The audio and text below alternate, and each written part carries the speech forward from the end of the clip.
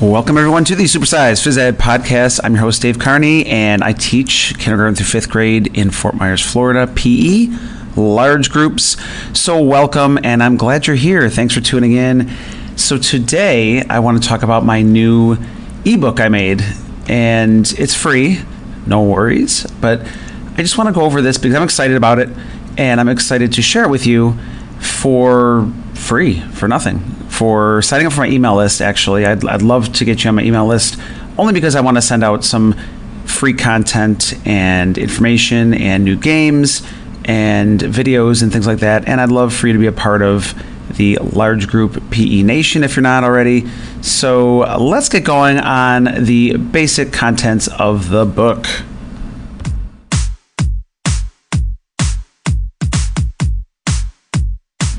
All right, everybody. So I took about a month or two to make this book, and it's not a huge read.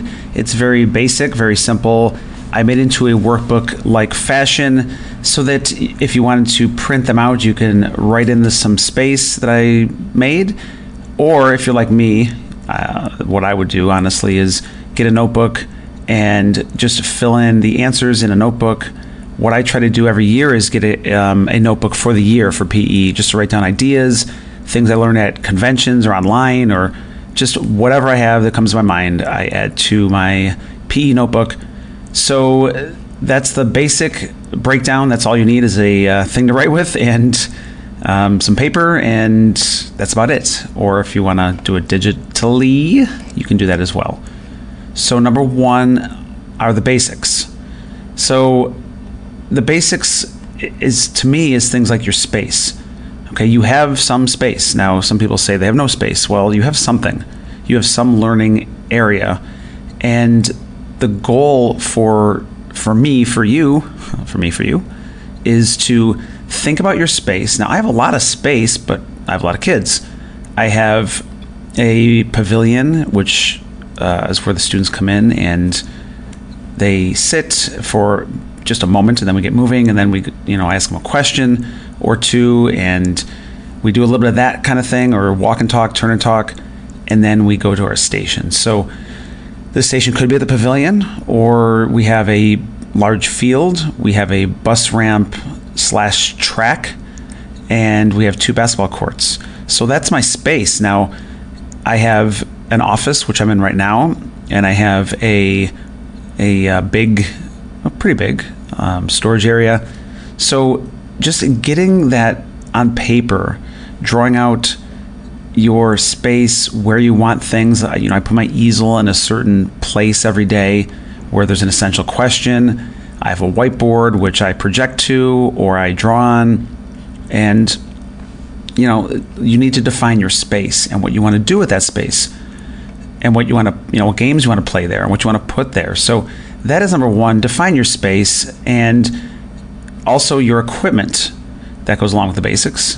What equipment do you have? When I first got here, this is my 8th year, the first thing I did was take inventory of what I had. And there was a lot, I got to admit. There was a lot of things here, but there's a lot of things I wanted and I thought needed. So think about your needs and your wants and do an inventory, and don't be a hoarder. I did that for a couple of years where I kept things around and around and around. I'm like, I never use these things. Just throw them out or give them to somebody. So that is number one, the basics. Okay, number 2, procedures and routines.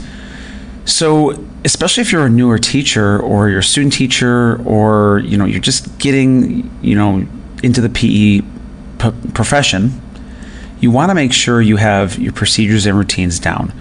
And it sounds really simple and easy, but, what do you want, from your classes? How do you want them to come in? How do you want them to leave? When is an appropriate time to use the restroom, and how will they signal that? How will they signal to get a drink, and when do you want them to get drinks? One of the very, very, very small changes I made this year after 7 years of doing it a different way was that if the students brought in a water bottle, which a lot of them do, and I encourage them to do that because it's hot out here a lot of the times, I have them put them on the pavilion, like off to the side by the poles, or what do you want to call them, the corners. And then when they go to their stations, they can grab their water bottles. Now, the reason for that is, especially in the past couple of years, I'm sure some of you know, kids like to flip water bottles and play with them and all that sort of stuff. And it was getting really annoying. And you even hear this sound. I can do it with my water bottle right now. That would drive me crazy. And so, you know, when they first come in, they have to put their water bottles off to the side. And that's just something, a very, very, very small change I made this year. And the kids are getting used to it. The students, you know, after a while, after reminding them, and most of the kids, if they forget, I just say, hey, can you please put that over to the side? And they do it, no problem. But that is something you need to think about. What do you want students to do when they come in? Where do you want their water bottles to go? Just real simple stuff, but it makes a difference. So that is number 2, procedures and routines.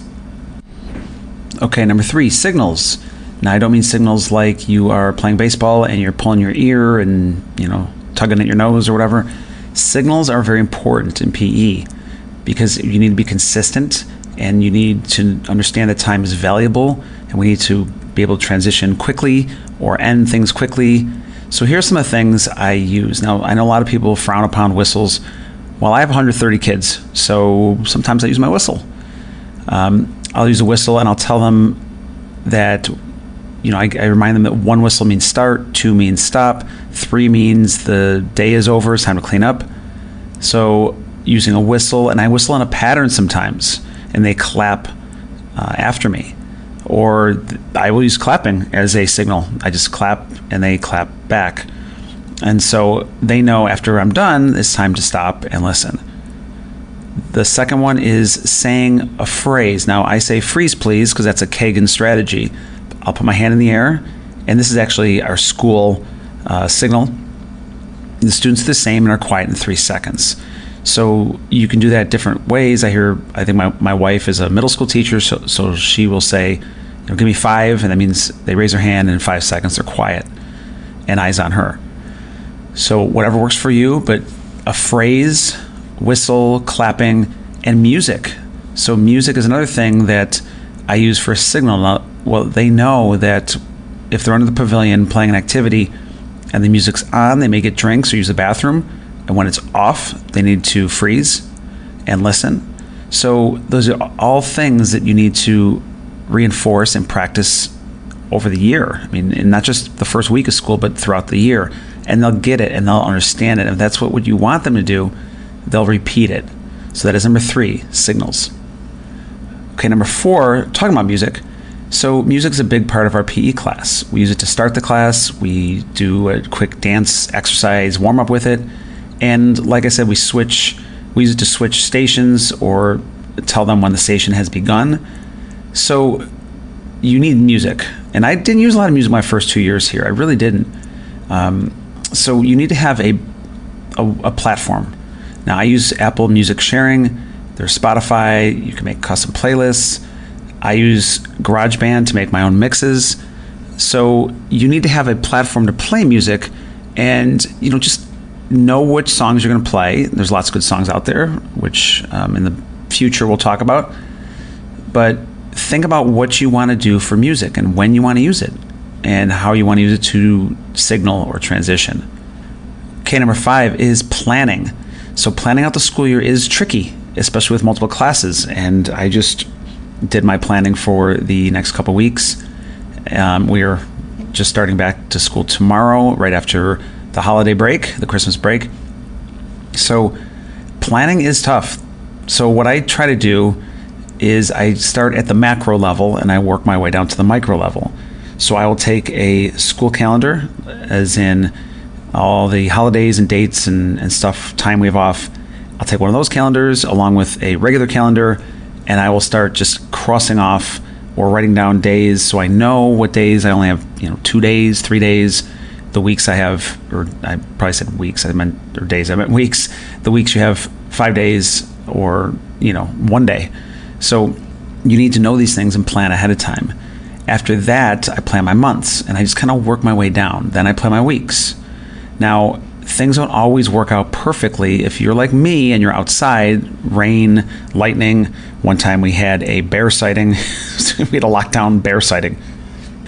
Sometimes you have to be flexible. These things happen, especially the weather. So I do my lesson plans, but sometimes they get pushed back a little bit, or sometimes they have to change a little bit.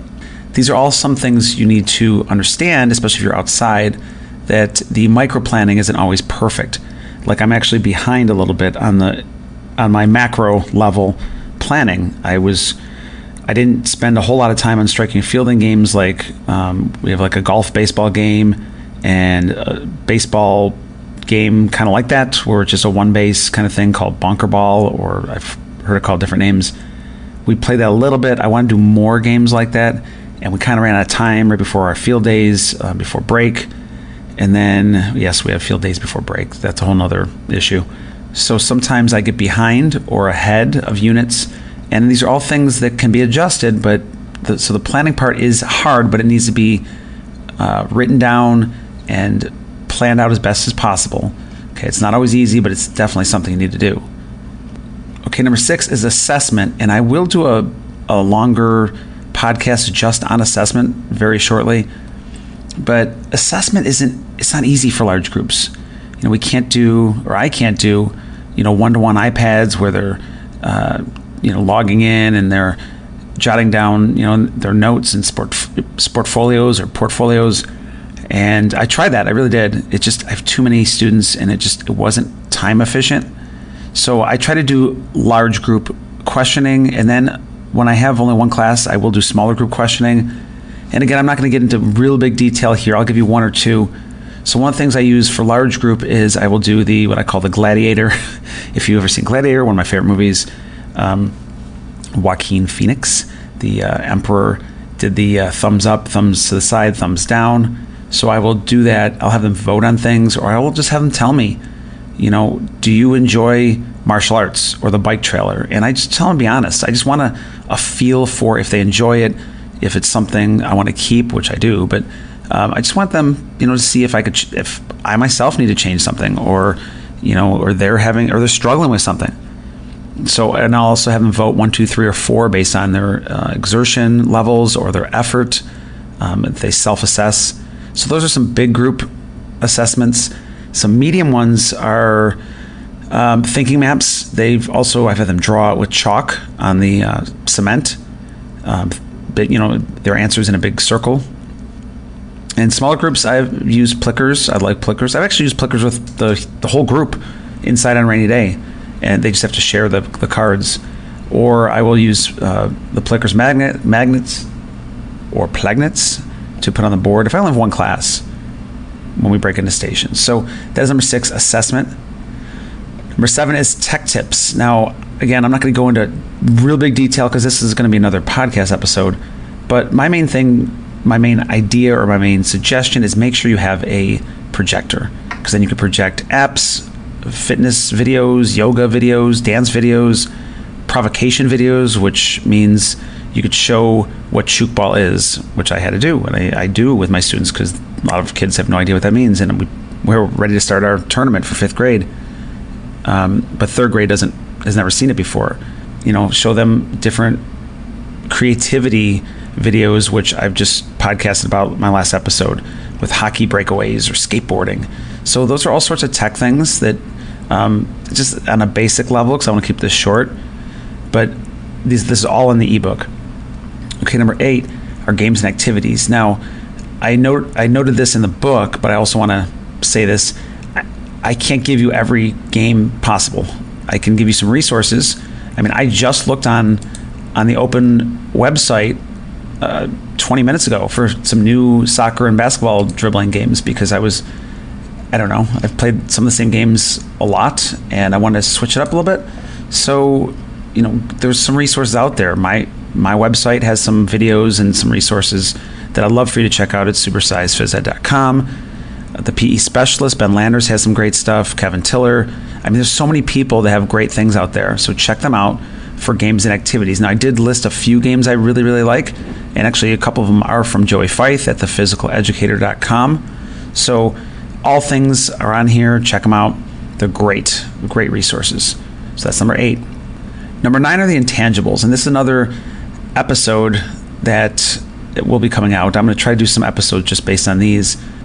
Some of it is just, you have to have good customer service. Now, I did an episode on customer service a while ago, and you need to just be happy. Jump around with the kids. Be goofy. Dance, even if you're terrible. Trust me, I'm not that good of a dancer, but I enjoy it with the kids. Arrive with passion every day. Get to know their names, their lives, their dreams, their goals. Be proud to be an educator. Don't be like, oh, I'm a PE teacher. No, be proud. You're an educator. You're teaching children how to be healthy and teach them strategies and how to be physically literate. These are all important things. You are an educator, and it is important. And please get in touch with me at supersizephysed.com. My email is on there.